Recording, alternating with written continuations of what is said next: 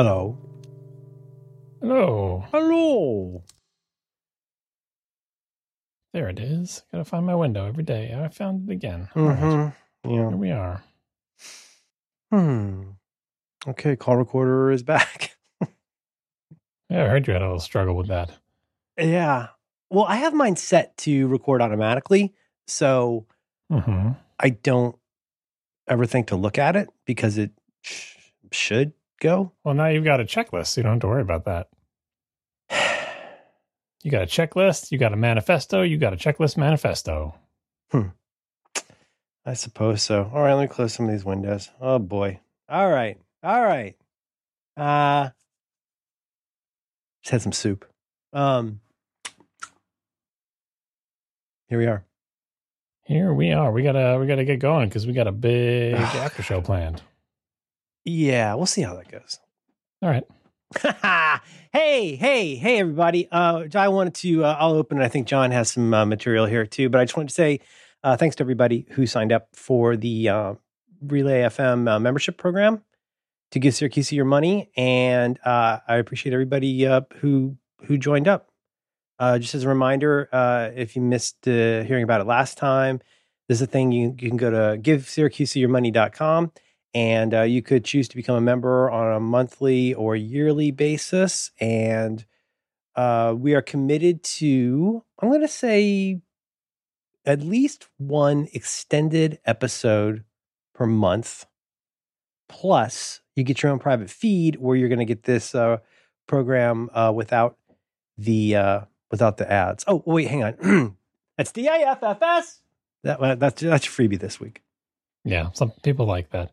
This whole thing, the whole vanity URL, give Syracuse your money thing, is that to make you feel more comfortable? It's like you're not asking for money because the URL is that they're giving it to me, but like it's some of it's going to you too, right? So is this just, should I register givemerlinyourmoney.com and have it redirect? You don't want to do that.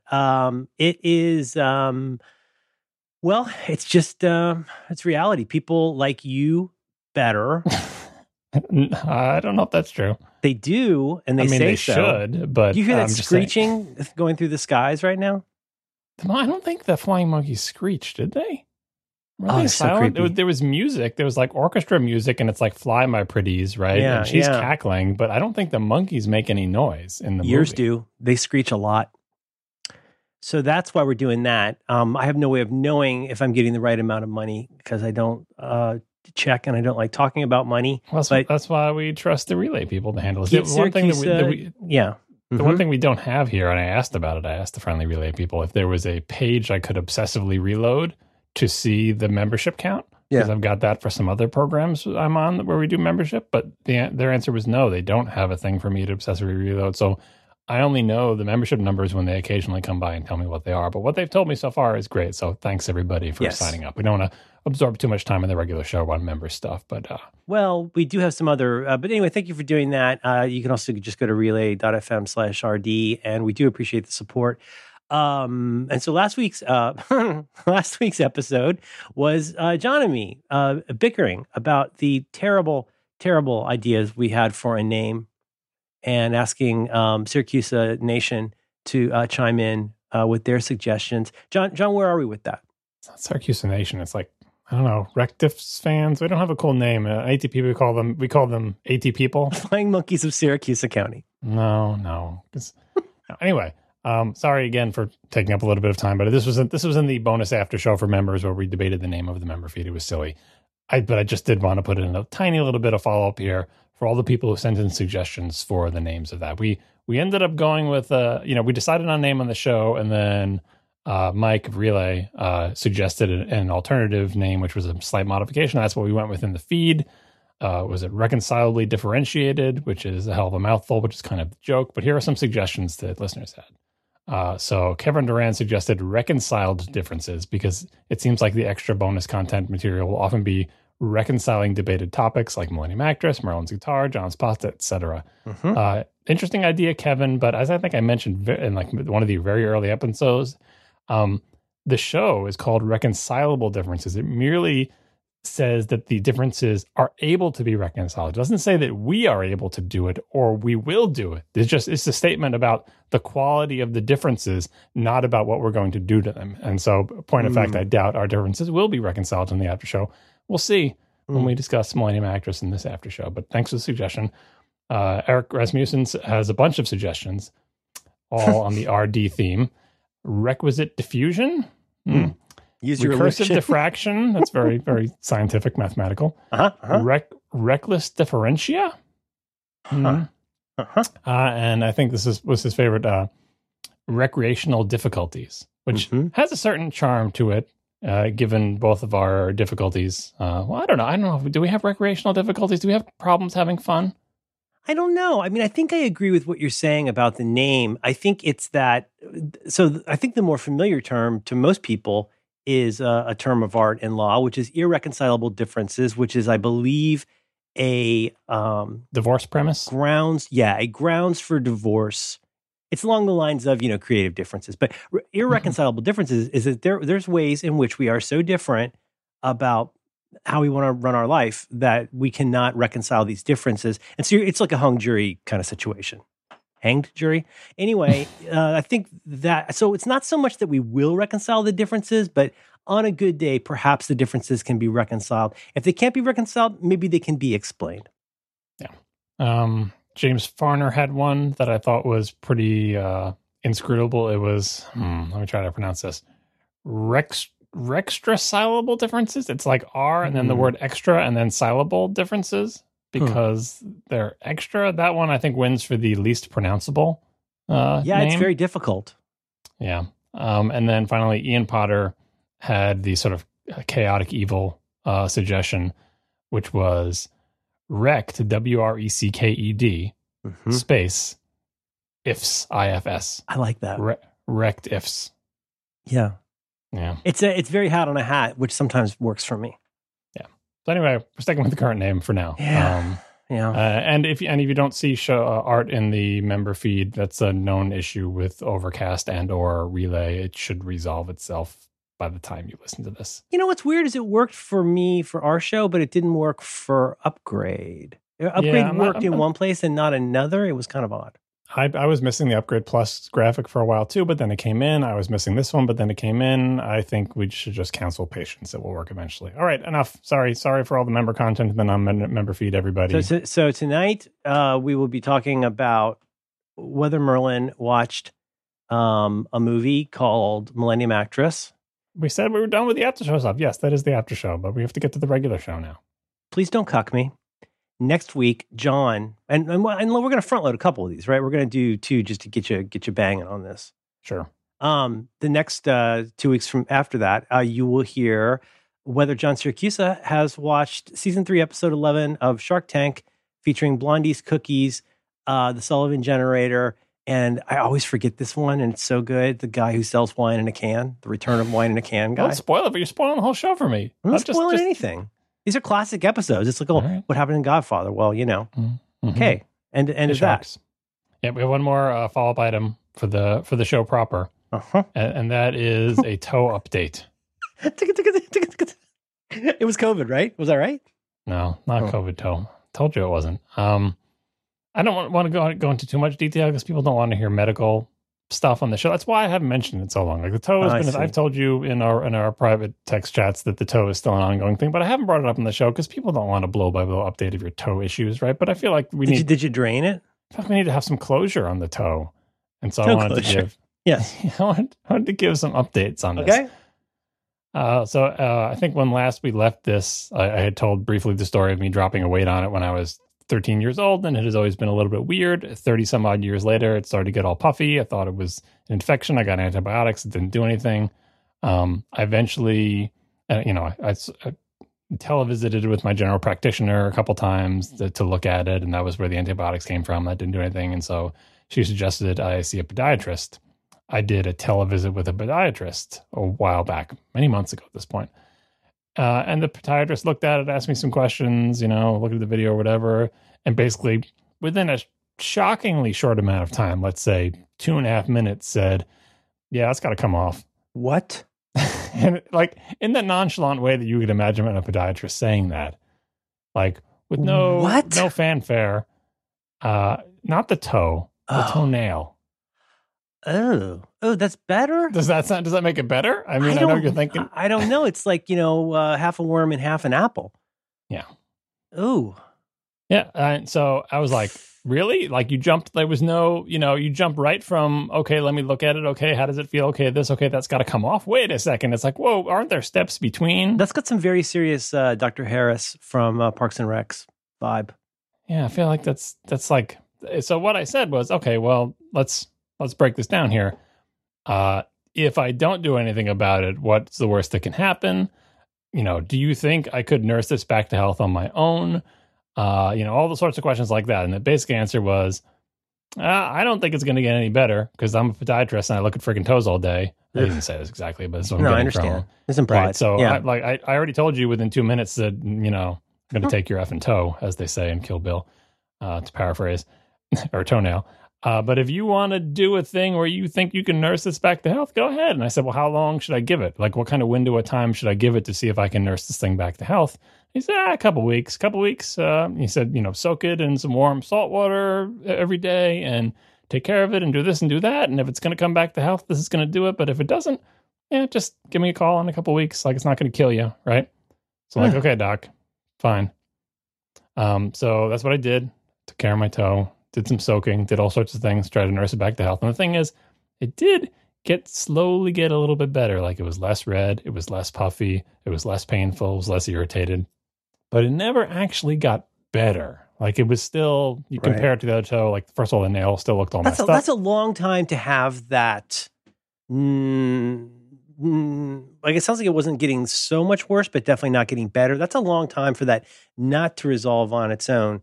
To think a home remedy could fix it. I mean, it wasn't getting back to normal. It was getting better, as in each day was plateaued. Huh? Yeah, each day was better than the previous day, but it wasn't ever getting back to normal. And the toenail itself was going downhill. Now, so here I am.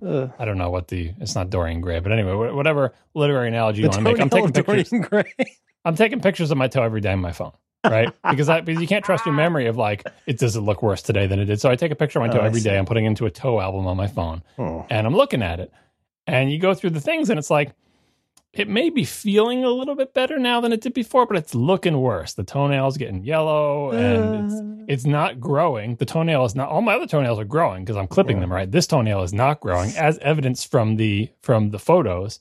But then I was starting to get up. I'm like, well, I'm past a couple of weeks. I'm like, well, I feel like it's getting better. I'm not going to call up the toe butcher and have him take my toenail. I'll just keep nursing it like this because even though it is getting better super slowly, if trends continue, eventually it will be fully better. And then I was like, well, I'm not sure if it's going to get fully better, but it's WWDC week, so I don't want to be dealing with this now. And then after WWDC week, I was like, and I look at the pictures and I look at the toenail and I'm like, this toenail's not getting better. It's still irritated around where the toenail's coming out. The toenail itself has not grown a millimeter. It's exactly the same as it was. It's all yellow and gross looking. Okay. All right. So I made, because at a certain point, I switched to hoping it would get better. I switched to hoping it would just fall off. Right. Because you hear about that, right? Like someone hurts their toe. And then, like, the toenail comes off and everyone is all skeeved out by it. Well, part of it also is, like, is the toenail the symptom or the problem, right? Like, we just got to have to get the toenail off and then everything will be fine. It's not the toenail that's causing the problem, is it? Well, what the podiatrist tells me is basically, like, if the very first question he asked me is, like, has this toenail ever had any trauma? I'm like, yeah, when I was 13. He's like, doesn't matter. You have any kind of trauma to a toenail, it doesn't take much, and eventually those chickens come home to roost. And what happens is the toenail basically becomes detached from the place where it was growing. Okay. Right? So, like, I don't know if detached. I'm not using the wrong terms, but basically, like, your body and the toenail are no longer friends. Right? And so as far as your toe is concerned... It becomes, your toenail has become estranged. Yeah. So as far as your toe is concerned, there's this big hard thing shoved into it. So if you can imagine someone taking a piece of wood and sliding it under the little, cuticle of your toenail, that's what your body thinks is happening. It's like, I don't know what the hell this is, but all I know is a hard thing sticking into me, irritating me. Okay. So that's why my toe is irritated around it. It's not infected with bacteria because I'm taking really good care of it and everything, but it is red and irritated the same way you'd be red and irritated if you had like a splinter or some other piece of thing shoved under your, you know what I mean? Yeah, like any kind of like an invasive trauma thing like that, and your body is. I'm not a doctor. I'm not even a podiatrist, but like it's your body's confused about what it's supposed to do with this, and all it knows that it wants to reject this what it perceives as a foreign object. Right. And so it's not connected. It's not growing anymore. Right. It's just this thing there, but it's still stuck to my, the thing that's underneath the toenail. Like it's not coming off because it was injured when I was 13 years old. For 30 years, it's been stuck to me. It's not coming off. It was kind of coming disconnected on like some other areas. So eventually I'm praying for this thing to fall off. And it's like, because he asked me, does it feel loose? And every day I'm checking, do you feel loose? Does it feel loose? It does not feel loose. I mean, it's like it's not coming off. So eventually I said, you know what? I'm clipping this thing down because I could see that it wasn't like attached around the edges. So I clipped it down all the way down to see where are you still connected toenail. I clipped it way down. God. And it's still connected in a fairly large spot. And now it's like, all right, well, I've done all I can. I put this off way too long. It's not coming off on its own. It's clearly not a viable toenail. Oh, God. Okay. F this toenail. I have to get it taken off. This particular toenail. Exactly. Because if you honestly, if you looked at the album, you'd be like, oh, like. Yeah, I imagine that Google Photos has put together a pretty stunning memories, animation for 2020 memories. This will be extremely appropriate animation. Like when you draw on the corner of a book, Just like a flip book, I'll make flip out book, of it. Yeah, toe flip. Yeah. So, I made the appointment. I mean, to the podiatrist's credit, he didn't say, well, look who's coming back. The guy I talked to 3 months ago said he was going to take care of himself. Well, guess what? Didn't I tell you I'd take a toe? It's like, John Craig toe confidence. I gave you the right answer before. Be like, I'm going to take care of it myself. But he's like, whatever. Yeah. How was WWDC? Smart guy. Yeah. So I went, and here's the mistake. Is it a mistake? You tell me. Okay. What I did early on, right after we did the first visit, and he's like, I got to take that, give me that toenail. That's a garbage toenail. It's got to come off. The very first thing I did after I got off the call with him was Google for toenail removal procedure, right? To see what does this entail? I do not recommend that you Google that. No. But in some respects, I'm glad I did because I knew what I was in for. And John, I can tell you. You have no idea. I'm sorry I'm making noises. I have to turn off the TV when there's a commercial for toe fungus ads. It's too upsetting to me. It's not helping to imagine my friend's busted ass toenail. It's so important that after you finish this segment, the word toenail or toe never appear on this show ever. I don't even want to hear about a tow truck. Homonyms are banned. I don't like this either, but I did look at it and I said, and that's part of the reason I said, I'm going to try to nurse this back to health myself because I want no part of that I just saw in these Google images. I want no part of that. I don't want that. I don't even want to have seen it, but it's too late for that now, but I certainly don't want it to happen to me. But eventually here I am, like months later, hang on. So you did go in and did you get the procedure? Yeah, well, so what I was saying is I had Googled for it, so I knew what I was in for. So yeah, okay. I made the appointment. I had to because I had exhausted every other avenue. I think you did the right thing, and arguably, maybe, well, just an opinion. I would have done it earlier, but I respect your journey. I did it at the right time because, like I said, I was always monitoring it. I didn't want it to get worse, but as soon as I had trimmed it down, and it was just clear that this is not coming off on its own, I'm not going to do it. I'm not going to do this procedure myself. Did you get a local, or what do they give you? Do you want me to just? I was going to skip over that part for our squeamish listeners. Do you want me to give you save it for the after show? Save it for the after show. The bullet points. No. We have another after show. Oh my God, you're obsessed with this freaking movie. You're obsessed with this movie. You do that. Yeah. Anyway, I went in for the procedure. It was nice. I was the only person in the whole office. I just think the audience. I'm sorry, John. I think the audience after sitting through you talking about your toe for so long. I think you owe it to the listeners to say, you don't have to describe the exact process, but so where are you now? If you want, cut out that part. It'll be like, when you first see, you see the people on the bed, then you cut to them, having breakfast. Yeah, right. Well, it's a little bit different than that, I hope, depending on how you do it, I guess. 1 foot on the floor, yeah. Yeah. Yeah. So anyway, I went in I do want to describe some of the COVID things that I thought were neat about the precautions, right? Oh, yeah, sure. So, of course, everyone's all masked up. I'm the only person there. They had when you go to a doctor's office, there's like a little, you go up to the little cutout in a wall where the receptionist is and you check in and all that stuff, right? That was there. but they had a giant piece of clear plexiglass. Like it wasn't one of those places that has a window. It just had an opening, but they stuck a piece of plexiglass like in a bunch of like bookcase holders or whatever, just like a big plexiglass shield, like almost entirely filling the opening between you and them. And then they had a piece of office furniture, like the sort of waiting room furniture, shoved up against the little wall so you couldn't get closer than X number of feet to it because there's a piece of furniture there. And then they had one of those stickers on the floor with 2 footprints to say, "Stand here, dummy." That all sounds very smart. So they were like, history has shown that merely putting the sticker on the ground is insufficient. People will walk right up to the glass and shove their nose into it. You got to treat them like an incoming inmate. Like you got to put handprints on the wall and footprints on the thing. And you know what I'm saying? Like I think those kinds of cues are super helpful. Yeah. I mean, it was confusing to me because I was like, so is that the window I go to? Because it looks like it's not like especially because there was nobody there when I first came in, because like the office is like a ghost town. So I'm like, that window must be closed. There's a piece of furniture in front of it. I'm like, but there's a sticker on. Anyway, I figured it out eventually. Yeah. So they were super serious about everyone staying super far away like that. Good. And yeah, the good thing about me being, over 6 feet tall and this being a toe thing is I was always 6 feet away from the masked doctor. And, anyway. Oh, I see. I see. Yeah, because okay. I'm way up there and he's down there by the toe. Well, how are you recovering? Well, the only details I give is like it's local anesthetic. Okay. So you're awake for the whole thing. Like an injection or not like an unguent? I don't want to go into any more details, but it's local. You don't want to hear about it. Did they shoot it under the toenail? You don't. I not want to stop. Do they put the needle under the toenail? God. Once again, I want to thank everybody for going to GiveSyracuseYourMoney.com so you can enjoy this premium content. No, this isn't the main show. Okay, all right. You're 6 feet away. He's shooting your toe. Yeah. Anyway, and the other thing is I took off my glasses so I couldn't see what was going on, which is a luxury I'm afforded by having terrible vision. Okay, all right. That's smart. I took off my glasses and then I also looked away. Mm-hmm. Belt and suspenders. Because, again, don't want to know part of that. So, all right, well, save it. Yeah. But anyway, that super hurt a lot. Then another mistake I made was I assumed I knew it was going to be local. I knew all about the procedure. I'm like, well, I know when I come home from the dentist, if you ever get like Novocaine, your mouth is numb for hours after, right? Yeah. So I'm like, okay, well, when I come home, my toe will be super numb, so no big deal. I would not try any like sick skateboard tricks for a while. Right. Well, I was driving, and of course, all my cars are stick shift, right? And so it was just my left big toe, so that's my clutch foot. And I'm like, well, what doesn't matter? I'll still be numb, right? I'll have no problem driving myself home from this appointment in my stick shift car.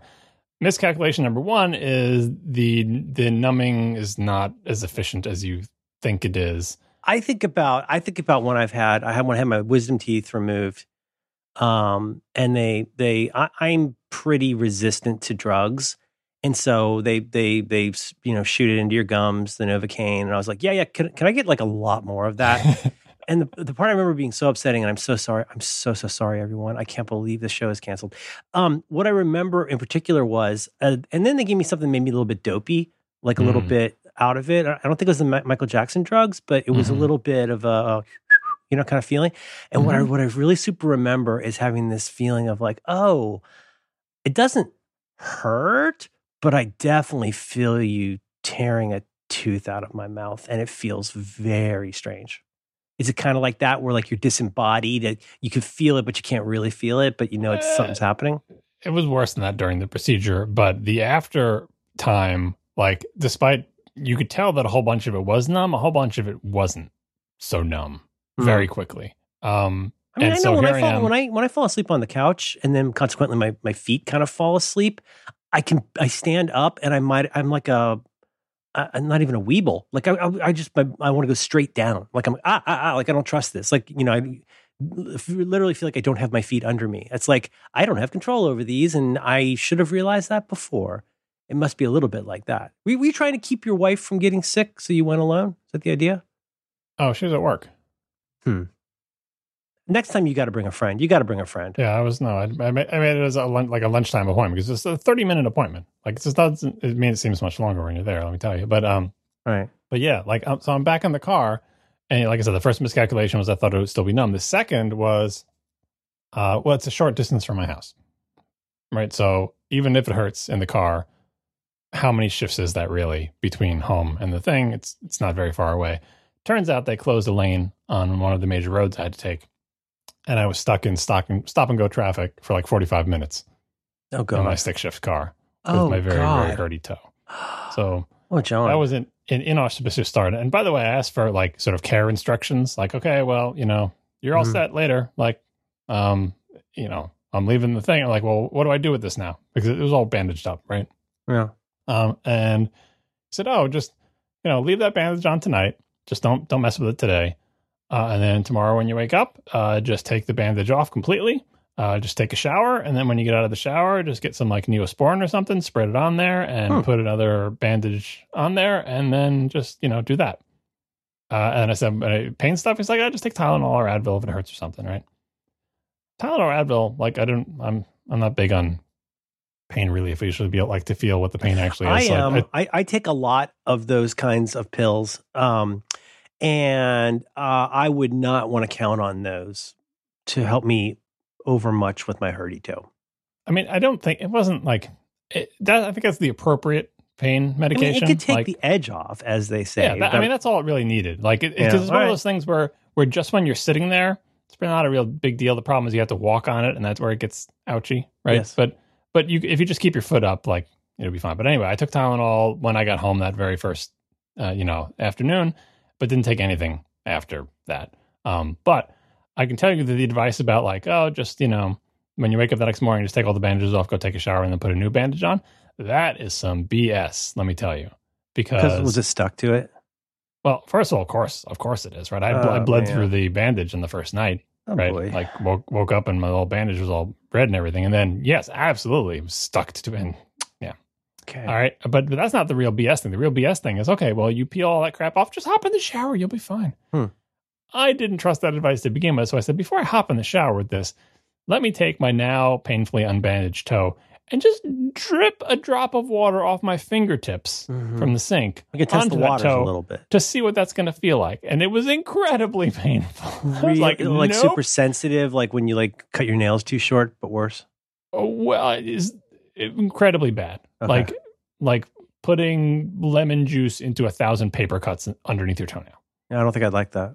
No. So I put a plastic bag over my toe and duct taped it closed, and over my foot and duct taped it closed. Took a shower that way. Anyway, long story short, I've been nursing it back to health for about a week. I didn't get it wet in the shower and put a new bandage on every day and put on a Neosporin. And now I'm at the point where there's no bandage on it, no Band-Aid, no nothing. It's still a little bit painful, especially if I want to put a sock or a shoe on it. But just hanging around like idle like this, I can still feel it there, but it's healing. It's not great to look at, but it's slowly. It never stopped you before. Healing. I mean, I wouldn't, at this point, you got so much momentum to your slideshow. Yeah, I kind of tapered off. I did take some during pictures. to be able to show your family? Yeah. I probably should have taken more, but I was in too much pain. But yeah, no, after the procedure was done, I took a, in the beginning picture and then nothing for the procedure. And then before it got wrapped up, I said, wait, let me take some pictures. Okay. Yeah. And the guy says, wait, hang on, let me clean it off. Cause he wants his work to look good. Right. So he dabs the blood away with the gauze. Okay, now take it. Oh, that makes sense. Cause you never know what's going to show up could be in a court exhibit someday. And so this is a little over a week ago? Yeah, it was like exactly a week ago, last Tuesday. All right, cool. I hope it mends. I mean, I won't ask you to visit this upon our poor listeners, but I would love to hear how the nail grows back. Well, there may be future updates because that was, I'd researched this, so I knew this was coming. But when I came in, the doctor says, okay, well, there's two ways we can go with this. We can take it off, we can take the nail off or, just temporarily, or we can take it off permanently. And by permanent, they mean they put like this chemical on the place where the nail grows that basically like chemically burns it so no new nail grows there. That's the permanent solution. Dear God, why would you do that? Because I asked him, like, I didn't tell him. I researched on the internet, so I know all about this. But they love when you do that, by the way. I did not say that, but I asked questions based on that knowledge. And I said, okay, well, what do you think are the odds that this nail grows back normally? Because the main problem is if you have any screwed up nail and they take it off, it's not like a beautiful new nail grows back and you're like, wow, look, it's beautiful nail. It always grows back weird. Like it's messed up. It doesn't grow back the right way. It grows back more ingrown. It's all sorts of issues. It grows back all rumply or wavy or doesn't grow back evenly, right? Because it's screwed up, like it's injured. Yeah, because of the traumatic injury from the weight, and that's altered your DNA or something. Well, no, and also the removal of the toenail is a traumatic procedure too, right? Okay, and so he says, not high. The chances of growing back normal are not high, right? And I said, but they're not zero, right? Because permanent means permanent. Like they do that little chemical thing, no toenails ever growing back. So what I said was, and he eventually agreed this is a reasonable thing to do. Let's give it a shot. Like let's give this thing a chance to grow back normal. And I said, what happens if it grows back screwed up? I can always get it taken off again. This sounds like a quack, John. Why would that not be the suggestion from this professional? Why is it up to you to decide that? Because just like he has the experience to know that nail needs to come off from looking at it for 2 minutes, he probably knows that as he said, the odds of this thing growing back normal are very low. I get it. Right? He's just been all in there. He knows what the deal is down in there. And the odds of growing back normal are low. But I'm going to give it a shot. So I said, let's do the temporary one, which I may regret because temporary means maybe I'm coming back, signing up to go through this whole thing again 6 months from now. Right? But it's not going to make me happy. But anyway, so that's the deal. Right now, I've got nothing down there except for a big mess, but certainly no toenail. But in theory, it's going to start to grow back. And when it does, if it grows back screwed up, I can try to manage it. I can try to guide it. Because I don't care how it looks. As long as it comes out and becomes a normal toenail in some fashion, fine. I'm fine with it. But if it starts growing the wrong way or becomes ingrown, that's a problem. So hopefully I don't regret my decision to give it a chance to grow back. Wow. That is a journey. Well, I hope you'll keep it all to yourself in the future. Yeah. Tune in for a future episode when Merlin tells us about his various colonoscopies. That'll be great.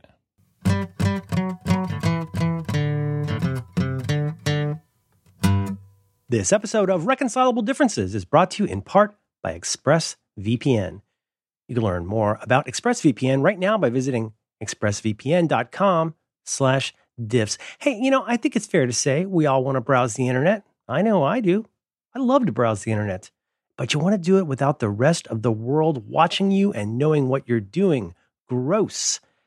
And yeah, we know about incognito windows, but did you know that even in incognito mode, your online activity can still be traced? Shock and horror. That's really bad. Doesn't matter where you get your internet from. Your service provider can see every single website you've ever visited, and that is why you need ExpressVPN.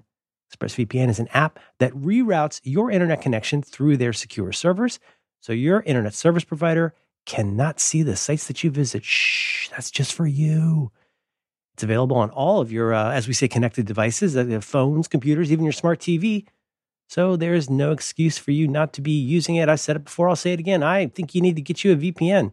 And, you can go and get ExpressVPN right now. They protect your online activity with the VPN rated #1 by CNET and Wired. Perhaps you've heard of them. So right now, I want you to go to expressvpn.com/diffs. That's DIFFS. And you can get 3 extra months for free on the 1-year package. That's expressvpn.com/diffs to learn more. Our thanks to ExpressVPN for supporting Reconcilable Differences and all of Relay FM. I have a very short COVID anecdote. Does it involve toes? No. It's just, so I'd gone to the drugstore. I hate going to the drugstore. First of all, it was just one of those days where nothing was going my way in the could everyone please stay very far away from me today feeling. It was one of those days where there was a bunch of new, cases, and I was just we're continuing to lock further down. And of course, we're worried about, school and everything. But anyway, people were 3 abreast on the sidewalk. I get to Walgreens. It's like The Walking Dead. People were just wandering around the aisles. I'm just, everybody move, everybody, please get some decisiveness to your movement. So long story short, I go to this, John, on the best day, I don't like going to our Walgreens. It's a terrible, terrible Walgreens. And even on the best day, I don't love going to the pharmacy because even though I am not a weirdo,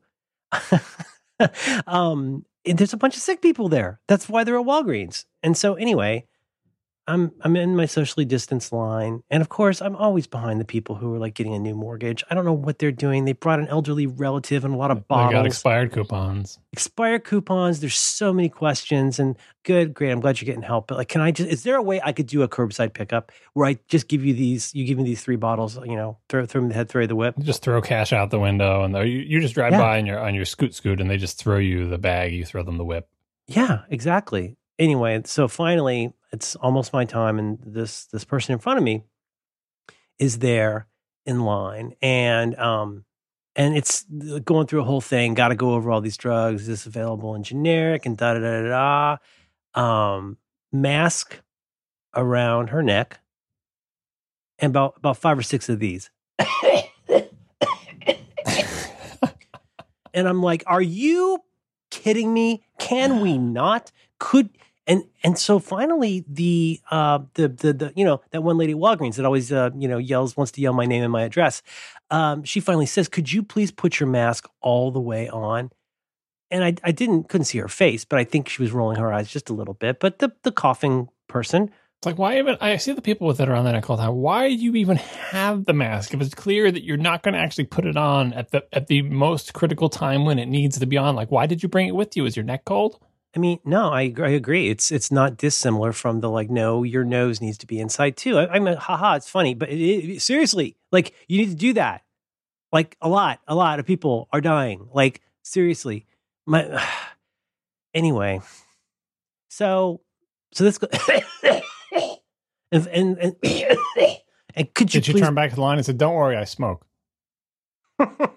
Very funny, but that goes on for a while, and then finally, I can tell from the tone that it's starting to wrap up a little bit. Do you remember the scene in Caddyshack when Ted Knight says to the bishop, the joke about the Jew, the Catholic, and the colored boy, and then the guy turns around and you see he has the priest collar on? Vaguely, it was a nurse. The coughing person was a nurse or some kind of a tech in the garb with the signage of a local hospital. That person coughing with the mask off, where the Walgreens person had to say, "Please put your mask on." Yeah. Maybe not. That was a medical professional. Did you see the viral Twitter thread about the woman complaining about her mom? Her mom, who was a nurse for 30-something years. No. But refuses to wear a mask because Fox News has eaten her brain. Even though she was a nurse for 30 years and understands all about all the tech and can recite all of the technical stuff about infectious diseases, like, yeah, but, and then insert Fox News. I wonder if somebody, like, I'm not trying to explain this away, but just in terms of seeking to understand, I wonder if it's not that you feel invulnerable, but in the same way that teachers get sick differently than you and I do, there's some kind of an immunity thing going on with teachers. Like, why are teachers not sick all the time? You know what I mean? And I wonder if there's something that happens where you get a certain, I'm trying to avoid negative connotations, but not cockiness exactly, or invulnerability. But like, I wonder if there's something you develop as a medical professional where you think, it won't get me. Maybe, but that wasn't this person's problem. This person's problem was that they were a retired nurse, and since retiring, they had been convinced that it's not. Did you see the responses to Melania Trump's tweet about please everybody wear a mask? There's a couple of, oh my God, you're so pretty, but most of them were like, oh man, I'm so disappointed in you. Fake news. No thanks. Do you know that causes fungal disease and is killing our children? Yeah. All right, here I've got the thread. I will put it in. If people really want to read this, it starts off with saying that this person's mom got a pulse oximeter. Mm-hmm. And she asked, the mom asked the daughter to put on the mask and check to see how her blood oxygen lowers. And of course it didn't, because it doesn't. No. And that's where she gets into the whole thread. It's like, she was a nurse for 30 years. She wore a mask all day long. Anyway, I will put the thing in the show notes if you want to read and be depressed. There was a really good video going around of a woman with, and I mean, I'm not here to endorse the science of what she's doing, but it was a good demo. It's this young woman who has asthma and has to use, I believe, a rescue inhaler. And she said, "Hi, everybody. Hey, it's really hard for me to breathe, but it's really important that you wear a mask. So here's me with a pulse oximeter on my finger with no mask on, and here's me with." And then she goes on 3 different masks, and in all cases, like, she's hitting in the like mid to high 90s. It's, but you know what I do get? Because like even just going uphill from where my office is, I do sometimes, how can I put this? It's not that I can't breathe. It is that it is a little bit claustrophobic on the inhale. Yeah, it's mouth claustrophobia. But like everybody said, if you think it's hard to breathe now, what do you have, COVID? Yeah. But I don't know. Anyway, and I just got home and I went into my wife was we do this Charlie Bucket thing, Charlie Bucket's grandparents thing, where we just lay in bed in the afternoon. My wife is there, and I'm like, I'm gonna go wash my hands, but then I'm gonna come back because I have an anecdote for you. And I was livid. I was so mad. You know, I mean, hey, people wear a mask. You know why I'm saying that? I'm saying that because some of you aren't, like a whole bunch of you aren't, and it sucks. This sucks so freaking much right now. Yeah, especially my own kids. I mean, when they're with me, I make them wear them, but they go off on their own and do things. And are they wearing them when they're not with me? Probably not, because kids don't know anything and think they're invulnerable. Yeah. Yeah, and again, I mean, like I showed you that picture of the place near where I work, which I thought would be closed by Newsom's announcement yesterday, but I guess because they're giving you your drinks outside, they're still open. And like, yeah, there's still people out there just, no mask, doing their thing. There was some kind of like, Fraulein Maria thing going on in the park yesterday where these families and all their kids were playing together. And I was like, man, I don't want to be a jerk or a spoil sport. And I definitely don't want to be a narc or a, snitch. But really, I mean, people, I know it's tough. I get that. I super get that. I mean, if my kid was 1 or 2 right now, I'd be losing my goddamn mind. But people, please, just do your part. If we come back here in 2 weeks and this is a lot worse, I'm going to be extremely upset. Speaking of Maria, this came up between my wife and I recently. Do, re, mi, blah, blah, blah, right? Do, re, mi, fa. What comes after that? Do, re, mi, fa, so, la, right, ti, so, do. But no, just the next one. Just after fa, you get so, right? So how? Well, technically it's sol. That's what we were coming up with. I'm like, how do you spell that? I think you get a SOL. I think you just get an awkward slide with those 2 L's in a row. So you do. So usually people say so. So what I found in my internet research, because we were like, it was a crossword puzzle hint, I believe. And the answer was SOL. Okay. Right? And not SEW and certainly not SO. But of course we know the movie, but we don't know the origins of the little thingy. And apparently, according to the internet science site, the thingy is a thing. I forget, it's maybe French or Latin origins or something. And there's spelled syllables for each one of the sounds. But in the movie, when Maria teaches it to the kids, she doesn't teach them the actual French or Latin or whatever the hell they are things. She teaches them English words. Yeah. Well, no, you saw Hamilton. I mean, right. But she teaches them English words that sound like the thing. So, of course, we know from the song, so a needle pulling thread, SEW.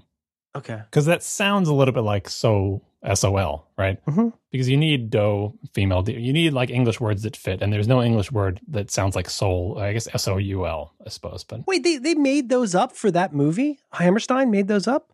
Right, but they're just sound-alikes to the real things. I forget what the real things are called. I had no idea. The real thing is a real thing from history for teaching, musical blah, blah, blah. Right, but she like, didn't. like but Philip, in the like movie, Philip she's things, not teaching them the real thing. She's teaching them a kid version of it where she makes up English words that sound like them. Got it. That's wild. I absolutely did not. So that's going to be important when you're doing the People Magazine crossword puzzle, and there's a hint, and it's like the one after fa. You're like, so, right? Do they want me to write SO? No, it's 3 letters. They want me to write SEW? No, that doesn't fit. The answer is SOL, which Merlin knew, but now you know even more. I get so mad about 7 sometimes. It's like the letter W. Every English language character of our currently 26 characters, is a single syllable except for W. So they're all one syllable except for one of them that's 3. It's very double frustrating. It's 2 V's. Huh? It's double V. It's 2 V's. It doesn't make it any better. But that's it's got 2 syllables. It's got 2 V's. But like for purposes of like, never mind. This is really boring. But like for when you learn how to count, the alphabet song. What's that? For the purpose of the alphabet song. Well, I mean, when you like of all the things that you could call this layer on top of the internet that got started in the early to mid 90s. Oh, the triple W, yeah. WWW, 9 syllables. Aren't you glad we mostly ditched that though? Dob. I'm trying to teach my daughter more things about like counting music because she can do quarter notes and she can do eighth notes. She's not having it. I'm trying to get her into 16th notes. I'm trying to get her to learn instrumental music versus dance count-ins, and I've been trying to, I don't know, just have that conversation. And like when I try to teach her like 1 EN to 2 EN to 3 EN, she's not having it. She's not interested at all. We used to count music together all the time. We'd listen to Genesis and count the songs together. I miss that. Maybe she'll be into Rick Beato. He has all these music theory classes. He cracks me up. So we know Rick Beato, the guy who does music. He does videos on YouTube where he plays songs he knows. He says, "Let me tell you why this song is great." It breaks down the song. Somehow he gets isolated tracks to the main draw of the channels. He gets isolated tracks to famous songs. Your boyfriend Rick Beato, good for you. I do love him. All right, anyway, but he gets isolated tracks to famous songs, and it's cool to hear them isolated. And he talks about them, but he also has a whole other genre of video that he makes in the same channel that is ostensibly about music theory, right? Yeah. But every single one of those I watched just assumes you're already music theory, like at least you know the basics already. Mm-hmm. And I'm so lost in all of them because I don't know any of the basics, and I haven't found the Rosetta Stone to Rick Beato's music theory videos yet. I wonder who he thinks that would be for. I guess music students who are already in music school and basically have taken these classes. But you know how sometimes I watch like the ones on like calculus and stuff. It's like I learned all this in school, but it's been so long ago. Yeah. And it's fun seeing a video going, oh yeah, and like sometimes seeing someone explain something that you already know, but in a different way can help you know it more. That's all I can think that this is for. Oh, yeah. Oh, no, I totally agree. Well, I mean, I'm sorry I always got Hamilton on the brain, but that one dude, Howard Ho's Hamilton videos are very good and talk a lot about music theory-ish things without you needing to know a ton of it. I'm really ditto Strong Songs. Yeah, Strong Song goes over my head half the time too, because the only reason I recognize the words he's saying is because I recognize them for Rick Beato videos. I don't know anything. You play guitar. How would you not know these things? I don't know any. I learned guitar on my floor freshman year at college, quote unquote, learned. So I know nothing about music or music theory. Were you sitting on your mat back then? Were you on your mat? Yeah, I just know. Yeah, I just know how a bunch of freshman stoners taught me how to put my fingers on the fretboard and make noises, and then I learned how to download Tab from Usenet. This is what I know about guitar. You know, really good Rick Beato. Have you ever seen that one he does? It was 36 top whole note rests. You watch him for the same reason. Don't try to make fun of him. I know you watch the ones where they show the isolated vocal tracks to Boston songs, and you like them. Don't pretend you don't. I do. I like it. There was one, was it him where he did an XTC song and maybe even had one of the dudes there? No, it was probably a different series. No, I love stuff like that. No, he's just funny to me because he does these sort of clickbaity, 35 top guitar outros and all that kind of stuff. And it's like, sometimes I'll fall asleep on the couch and wake up and those are playing and I'm like, oh, this is not what I want to see at 4 a.m. I don't know. I mean, he's fine. He's fine. I think he's great. I think he is just a lovable, scruffy, increasingly scruffy. That's another thing about watching YouTube now, watching people's hair get longer and longer. Yeah. If his videos are over my head, and yes, a lot of them are, everything on YouTube is quote unquote clickbaity because that's how the machine works. So I don't know, man. I will sometimes go out of my way to go into the web interface to say, don't show me this thing. I don't want to watch Mojo anything ever again. I regret that. I don't know what that is. Oh, jeez. They post new videos every day. I was like, pray for Mojo. Watch Mojo. Stop recommending Mojo. This episode of Reconcilable Differences is brought to you in part by Squarespace. You can learn more about Squarespace right now by visiting squarespace.com/diffs. Make your next move with Squarespace. Squarespace lets you easily create a website for your next idea with a unique domain, award-winning templates, and more. Maybe you want to create an online store or a portfolio, a blog, a gallery, whatever it is you want to do, you got to get to Squarespace because Squarespace is an all-in-one platform that lets you build your own little home on the internet. There's nothing to install, no patches to worry about, and no upgrades are ever needed. You don't have to worry about any of that stuff because Squarespace has got it covered. They have award-winning 24/7 customer support if you ever need any help, and they let you quickly and easily grab a unique domain name, and all of those award-winning templates are beautifully designed for you to show off your great ideas. I've been using Squarespace many years, and I love it. So my personal sites are on Squarespace. The Roderick on the Line podcast is on Squarespace. I'm going to tell you a secret. You have no idea how many websites out there are running on Squarespace. And you know why? Because they look different. They look special. You drag, you drop, boom, it's Squarespace. You got to go and get it. Squarespace plans start at just $12 per month, which is hardly any money. But you can start a trial right now with no credit card required by going to squarespace.com/diffs. That's DIFFS. When you decide to sign up, use that offer code DIFFS, and you're going to get 10% off your first purchase of a website or a domain, and it will show your support for John Craig Siracusa. Once again, that's squarespace.com/diffs, offer code diffs, get you 10% off your first purchase. Our thanks to Squarespace for supporting Reconcilable Differences and all of Relay FM.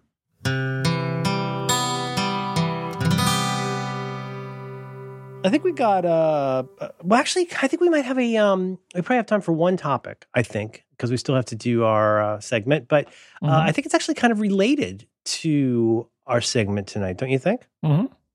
This one's mine, I think. And we talked about this kind of a little bit, but we haven't walked like straight into it. How did this start? There was an episode months ago where we were talking about improv. Started the improv thing, Well, it didn't start with improv, I don't think. I'm going to pivot to that in a second, but I think it started with something about, because in the improv bit, I was saying, like, well, it depends on what part of your brain you want scratched. Like, I enjoy stand-up and I enjoy improv, but there are definitely times when, let me put it this way, just to get into this. There are times where, like, I am so into watching 50 minutes of improv right now. And there's other times where I'm like, nope, I just want to see this John Mulaney special for the 7th time. Why? Well, we'll get to that in a second. But one part of that is, what part of your brain do you want scratched? I wish I could remember where this came from. Not important. But we were talking about the ways that you choose. Oh, you know what it was? It was when I said the thing of, I wish we were talking about ratings and reviews. And I was saying, sometimes I just want to watch something fun. And right, like, and I don't know how to describe that except by example. Like, an Edgar Wright movie is fun to me. It's very engrossing. Like, the more you watch, the more you win. But like, then there's times where I mean, like I say, sometimes you just want to watch, I don't know, Porky's 2 or something, like whatever the dumb version. Maybe you want to watch, I don't know, maybe like a Jim Carrey movie or something, right? That's not really my tempo, but there are times when you do definitely want a certain part of your brain scratched or not scratched. And so what I'm proposing here and what I'm tossing out to you is, we were talking about those axes of, like, you know, is it good? Oh, I really feel like watching a 3-star movie tonight. Well, I want to watch something fun. All right, let's go into this. I want to watch something easy. Or, you know what? I think I'm really finally up for watching that Tarkovsky movie all the way through tonight, where it's going to be a little work. I mean, you know, good movies, but like, you do need to read the subtitles.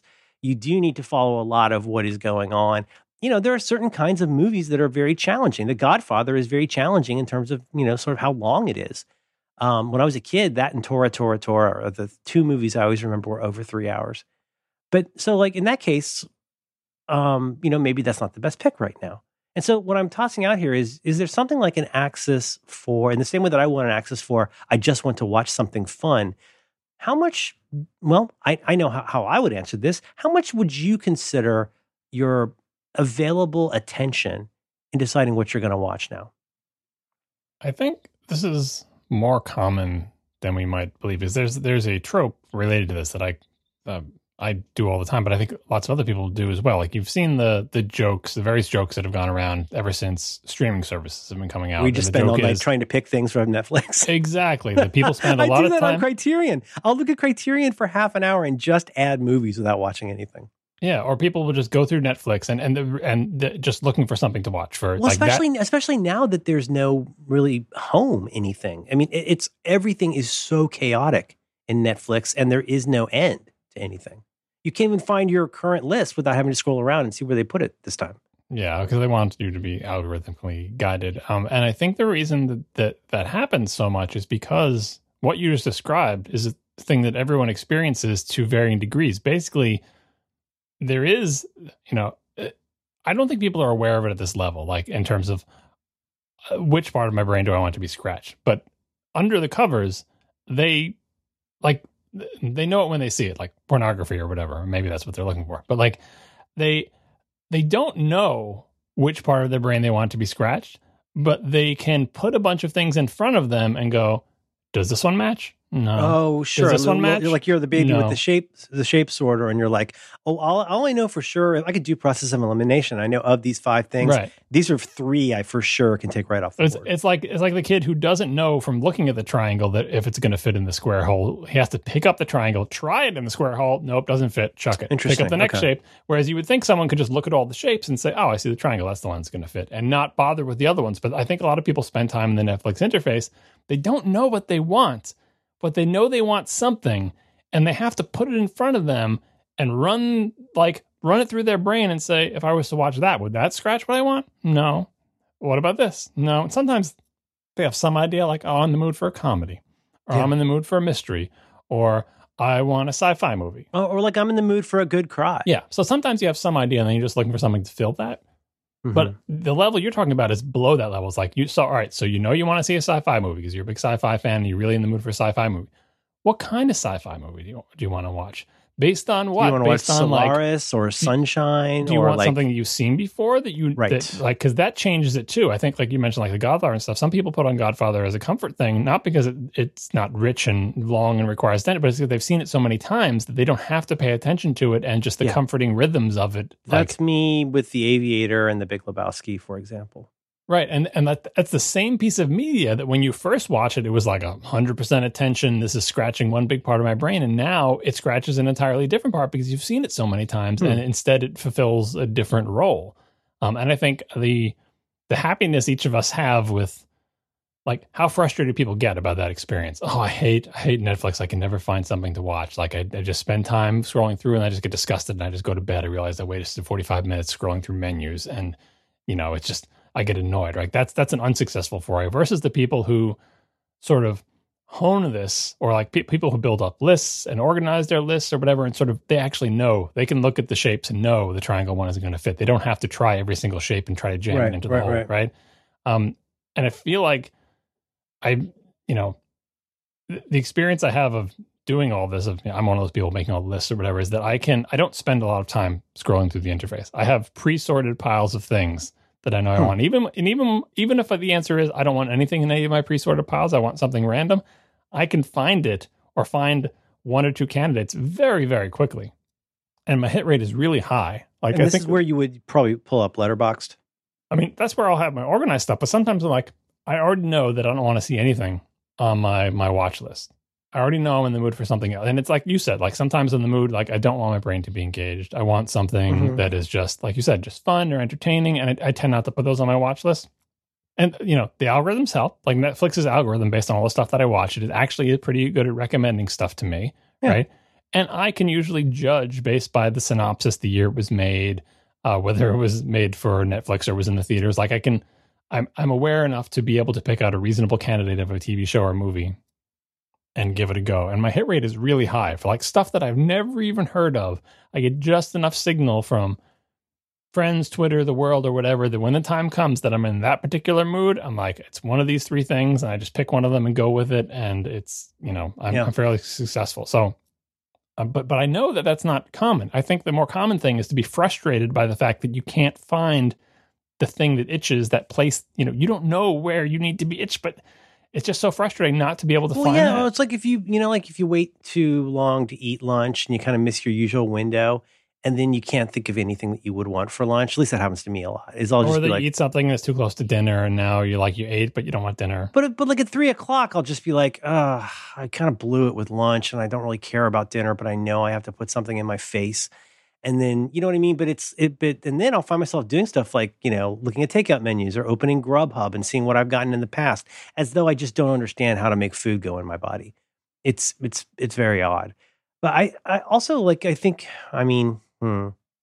I also am a writer down of things. So like I think I said to you, I've got a notes file that's all stuff I want to watch. I got a notes file of things I want to watch with the family if they'll allow it. And that helps a lot. But even up to that point, I could pluck something off there and go like, oh, I'll watch Nathan For You again. Like I never don't like Nathan For You. Or what's a crazy one is Pixar movies. It's so weird to me It's so I'm not going to say the phrase because my daughter gets really mad at me when I say it. But like well, she'll be like, do you want to watch X? Like, let's say Ratatouille.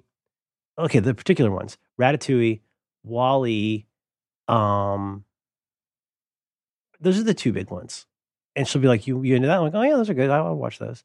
And like within seconds, out there's a world outside of Yonkers, Barnaby. And I'm like, oh my God, I forgot. I love this movie. I love every single inch of this movie. I love the Roach. I love it all. I love Fred Willard. And I'm like, I'm so dumb. Isn't that funny? Like, I'll think, oh, do I really want to watch an animated movie? But then I'll sit down, and especially Ratatouille, which is such a goddamn weird movie. If you really think about it, Blank Check did a really good episode on Ratatouille. But, it's just once they get rolling, I'm like, oh, man, this is really good. To some extent, Monsters, Inc. I think Monsters, Inc. is a little underrated. I think it's a really good movie. But, yeah. So, I mean, it's hard to tell. It's hard. I'll tell you what made me, one of the things in trying to, like, kind of collect my thoughts for this, remember when you, like, first have a kid, and you have a baby in the house, and you get baby brain, you get really stupid. And of course you're like really tired, but there's also that thing of like, I remember when the woman who taught our prenatal class, this amazing series of classes I'll never stop crying about because she helped me so much. And one of the things she says, it's going to be so frustrating to you, and you need to prepare yourself for this. All your friends are going to say, catch up on sleep. Well, you can't catch up on sleep. And in addition to that, here's the part that's going to maybe drive you the most insane at some point in the first 14 weeks. At some point, your kid will go to sleep. But here's what you don't know. You have no way of knowing whether that child will sleep for 5 minutes or 10 hours. You will not know how long until the kid wakes up crying. So between tiredness, between baby brain, and between knowing I could be called away any second, I think that had an impact on the kind of stuff we would watch. I mean, we watched The Wire all the way around like 3 times while she was pregnant. We were not watching a lot of The Wire after the kid was born. You know what I mean? Because what I'm trying to get at is, in the same way that I would not try to do a lot of interesting things with syncing before I get on a plane or putting a beta on something, I'm not going to undertake a very intensive, engrossing movie if I feel there's a pretty good chance I'm going to be interrupted for an unknown amount of time. I mean, if you got to go lay down with the kid, well, movie night's over, right? So I think it's kind of similar to that, not nearly as extreme as that. But I think that's part of it is like there's some part of your brain that will reject, my brain anyway, that will reject the idea of committing to this thing if I know I'm not up to it or might not be up to it. Yeah, I remember that from the baby days for sure. That's the magic of TiVo. That's when we got a TiVo, right? When we got our first child, just so we could live that lifestyle, which is, at any moment you got to go down the fire pole, like the alarm goes off and you got to go, which means you have to be ready to stop what you're doing in a moment's notice, which means you have to get something that you can pause, but also that, like you said, you can consume in bite-sized pieces. You can't really consume The Wire that way. The Wire is good for when you're just sitting on the couch and one of you is 8 months pregnant and is not moving anywhere anyway. That's great because the baby's just in there and not making any noise, and you can watch a whole episode in peace. All right, maybe get up occasionally to get a snack or something, right? Once the baby's out, you got to get something you can consume in pieces. And I remember that from the baby days, although, it was mostly exhaustion. I remember from that. But I even found that in the, right now in the teen days with my 2 teens rattling around the house, or just like in general with everybody home with the COVID stuff all the time, picking things to watch that I can watch in bite-sized pieces just because everybody's around and in the house. Like I don't watch them at night as much when I can watch them uninterrupted. It's more like, oh, after dinner, like the kitchen is cleaned up. Yeah. What can I watch now while, my wife is down doing something else, or like let's be honest, she's playing Pokemon Go. Before we watch something that we're going to watch together, right? We still use, we've always, my wife and I have always used this phrase, and it's one of those dumb things you just say. We always call it a short subject. I'll be like, oh, before the food gets here and we jump into X movie we've chosen tonight, do you want to do a short subject? And usually that's something I'll pick that could be like a YouTube video.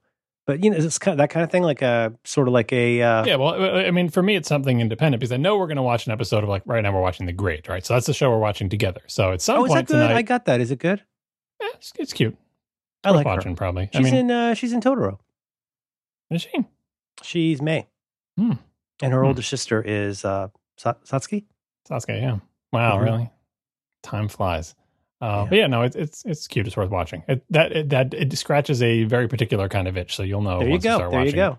Yeah. But anyway, before we both sit down to watch that, we both have to be done with the random crap we're going to do. And if I'm done with my random crap, like I'm done cleaning the dishes, but she's still playing Pokemon Go, I'll have a thing, one of quote unquote my shows that I can watch, but I'm not going to watch a whole episode because if I watch a whole episode, she'll be ready and say, "You ready to watch the episode of The Great?" And I'll be like, "Oh, I'm in the middle of this thing." And it's like, well, then forget it. We won't do it. And so I have to be watching something that I can interrupt, just like the baby waking up. And so I find myself watching shows that I don't mind consuming in bite-sized pieces. Now, obviously, these are not going to be the normal type of shows that I watch because I watch these very dark dramas that are an hour long. Question: Are these? You've talked before about the TV shows and the iPad shows. So there's some kind of like lesser shows that you'll watch on an iPad. Are these somewhat analogous to the shows you'd watch on an iPad versus the big screen? Not entirely, because sometimes I'm watching them on my iPad just because I'm watching them super late at night. And I'm in bed already. My wife is sleeping next to me, and that's an iPad show because I'm not going to have a TV on in the bedroom at that point. But I'm also not going to be downstairs because we don't have air conditioning downstairs. It's really hot down there, right? So it's sometimes like, but in general, you're right. In general, the sort of bite-sized shows are iPad because then I can watch them anywhere. I can be sitting at the couch. I could be sitting at the kitchen table and watching just a little bit of a show. And they're shows that are, I'm not going to say of lower quality, but they're maybe they're lower budget, maybe they're sillier. It depends on what... The small screen is not necessarily, for example, I stream, if it's not obvious from my tweets on the internet, I do stream cable news, like sometimes through the day, but I do that on my Amazon show. I talk to my dingus and it plays it. And it's fine for that. I mean, I don't know if I'd want to watch Fury Road like that, but I think very cinematic. Your brain knows. Your brain knows what it wants and doesn't want. But it's also funny how like what other people's choices about that would seem outrageous to me. I'm sure. And I'm sure you can relate to this, but in my old age, I feel like I knew this since I was into my 30s, but at the time I considered it in my old age. You become more honest with yourself about what it is that you want and why you want to watch it, right? Mm-hmm. I find myself, I have no room in my mind for making excuses for me watching garbage. Like, I know why I'm watching garbage. Like, to give an example, I watched all of, what the hell was that show called? I watched a lot of shows, I can't remember. White Lines, there we go. It was heavily advertised on Netflix and shoved in your face constantly, and so I started watching it. The 50% of the reason I was watching White Lines is it's one of those shows with beautiful photography and everybody in it is a model. Oh, I see. Right? Yeah, and sometimes you just want to see beautiful people wandering around beautiful scenery, and yes, there's some semblance of a plot, and it's very silly. I kind of feel that about Mrs. America. I mean, which I did a big turnaround on. That show was massively overcast. Right. Well, you talk about a murderer's row. My God. Yeah, but I mean that was, I think, a good quality show. White Lines is not super top quality, but everybody in it is so beautiful, and all the scenery is beautiful, and everything is over color corrected, and it's all like. And honestly, I'm watching that when I'm in the mood to see a bunch of beautiful things and not engage my brain that much. Right? Sure. And if you're not willing to admit that to yourself, that sometimes that's what you need, you're going to make excuses. Oh, I'm watching it because it's a good mystery, or because I like a crime show, or I like the cinematography. I have no tolerance for that. It's like when my wife says, I'm not going to go to sleep, I'm just going to lay down. I'm just like, why don't you take an actual nap, like a person, and call it a nap? I guess because she has dignity. Because you don't want to be the type of person who takes naps? Huh? Because they don't want to be the type of person who takes naps. Oh, I know. You don't want to be the type of person who watches a show because it has beautiful people in it. Well, guess what? I know. A thing of beauty is a joy forever. That's true. It's Keats. Mm-hmm. I agree with you. There's a bunch of those for us. But like, for example, last night, sometimes I'll have a few false starts before I can find something that meets with everyone's approval. And I do, look, I'm going to say this once, okay? I'm going to say this one time. I'm not proud of this. It is not at all unusual for me to say aloud, hey, if you girls are just going to look at your devices all night, I am not going to rewatch this show for the 15th time. I'm going to go pick something more challenging, because a kid will just have a thing on. It'll just need to have the thing on. And I'm like, no, like I have this Criterion channel burning a hole in my pocket. There's so much stuff. I couldn't get her into 8.5, which bummed me out. I'm not even going to go anywhere near Hidden Fortress or Seven Samurai yet because they're so long. There's so much reading, or Rashomon. These are all things I want to like bring to her. And but like, so, like I say, false starts, right? It's like tipping over a Coke machine. And so, like last night, everybody was out of the room. So I just put on, I've been meaning to rewatch Cabaret for a really long time. And then for some reason, I was like, I don't know about, I'm like, this isn't quite right. Oh, but maybe I really want to watch All That Jazz. Da-da-da. No. So I pull up All That Jazz. I want to watch All That Jazz. She's totally bored with the beginning of that. I don't remember where we ended up, but like for the hour and a half that the three of us watched TV, I'm pretty sure I think it was Parks and Rec or Office, which is kind of our default state. Like we just fall back, which honestly is fine by me. We'll be like, oh gosh, yes, right. Season 4, this is so good. And so like right now at home, the girls had tofu fried rice and they're restarting Veronica Mars from the beginning because they both loved it so much. And that first season's really good. So I don't know. Sometimes you have to also just, capitulate to the desires of others. And sometimes if the kid's been real patient in particular, I'll hand her the remote and I'll say, you pick, you go anywhere you want to go. We can watch these terrible Star Trek episodes you love. There's so much, you pick. Yeah, that brings up another thing I think we talked about earlier on the show, way back when we were talking about listening to music. Maybe it was related to something that you had discussed with Roderick. Like, are you an active listener to music, right, or do you have music on when you're doing other things? And all your descriptions of your house makes it seem like there's definitely people in your house who are willing and able to have television on while they're doing something else. And you are game for that to some degree, but maybe not as much as they are. Well, especially if it depends on the time of day in some ways. I mean, part of it is like, something I went around with my kid when she was little, and this is not meant as advice, and it's not meant to make me seem like I'm trying to be some kind of super dad, but like my biggest thing in some ways was I'm not against the TV at all. I think it's ridiculous how much we demonize screens without talking about what we're doing with them. I mean, my kid has a Kindle and reads sci-fi books on there. That's okay. You can pick up that screen pretty much anytime you want. But of course, we've demonized television because we were all told it'll make us dumb. We're little. But my line in the sand with her in some ways was, well, first of all, the one thing where we did listen to the advice was no screens till they're 2. But then, of course, you start introducing, Sid the Science Kid or, Dinosaur Train or whatever.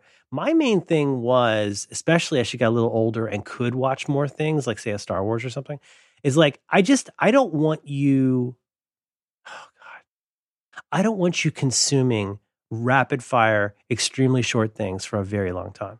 I would be much more into you watching some kind of a movie that you will really enjoy. It could be a movie you've seen a million times, but I would rather you watch a very engaging movie than a nonstop barrage of very short videos. And that's exactly what TikTok is right now. But it's such a source of comfort. Why though? Why would you rather her watch a movie than a bunch of short videos?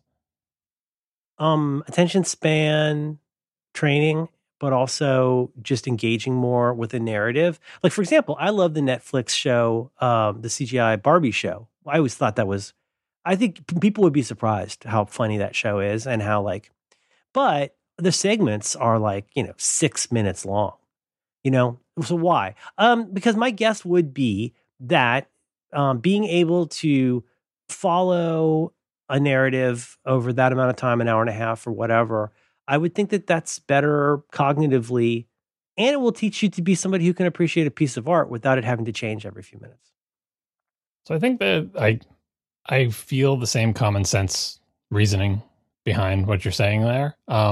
I also think that I heard the same things from my parents about television when they were demonizing it, that it would shorten our attention span, that it offers instant gratification, and you need to engage with something that has a longer narrative like a book. And now it's like the argument has shifted down the scale where it's like, okay, well, we're not telling you go read a book. We're telling you go watch a longer television show because the short ones, are going to make you have a short attention span and looking for instant. To our credit, we never parked our kid in front of the TV, and that just felt wrong for a variety of reasons. But it was that if this is the time when we have TV time, this is the kind of thing I'd prefer we watch, is all. Yeah, but like I said, I feel like it's the same argument just shifted down the scale. And it doesn't mean that it's wrong, but it does remind me of because I was arguing with my parents and, it's like, oh, you're watching these shows and it's all about action, instant gratification, and the thing is over in two, there's a commercial break in the middle and there's, 13 minutes of show on either side of it, and it's just all so packaged and fast paced. You're going to rot your brain. You're going to ruin your attention span. And you could say all the exact same things about TikTok, but what you're comparing it to now is the things that our parents told us were going to rot our brain. That's now the good stuff. You're probably right. It's just and the thing is, I don't disagree with you entirely. Like you're problematizing it, and I appreciate that. I get what you're saying. But like, I feel the same way in sort of my instinctively. I'm like, well, okay, but like, you can watch 1 or 2 or 10 TikToks, but on your 10,000th, like, is it a pathology? Like the same thing our parents must have thought when we were watching. Well, I'm gonna say something generic that's absolutely not about any particular person in the world, but you may have met people in your travels where, let's just say for the sake of argument, they are kind of miffed if they're not looking at TikTok, and like something has been taken away, and that's a red flag for me. Yeah, that's me. That was me with TV. I had TV brain from watching like Saturday morning from 6 a.m. until noon. They call you to dinner, and you'd be so angry that you'd have to go to dinner where the television wasn't. Absolutely. It's like it's like a comfort animal or something. Right. But also, and I of course I hate the tech stuff behind it. It's just such garbage. But like anything to help. Anything not dangerous that helps make connections and feel connected. I read an article about this the other day. It was pretty much right on target with what I've been thinking, shamefully, which is that like young people are like in a pretty bad way right now in a lot of ways. They're very disconnected. I mean, imagine being a kid and like you can't be around any other young people. That would be just intolerable for this long. And so thank God for texting. Thank God for the occasional Zoom call. Thank God for like the afternoon FaceTimes that she does with her friends every day. And also to some extent, and I'll probably regret this will play somewhere later and I'll be embarrassed, but like, thank God for TikTok. It's helping a lot of people have some feeling of connection to something that's outside of the house where they live with their parents.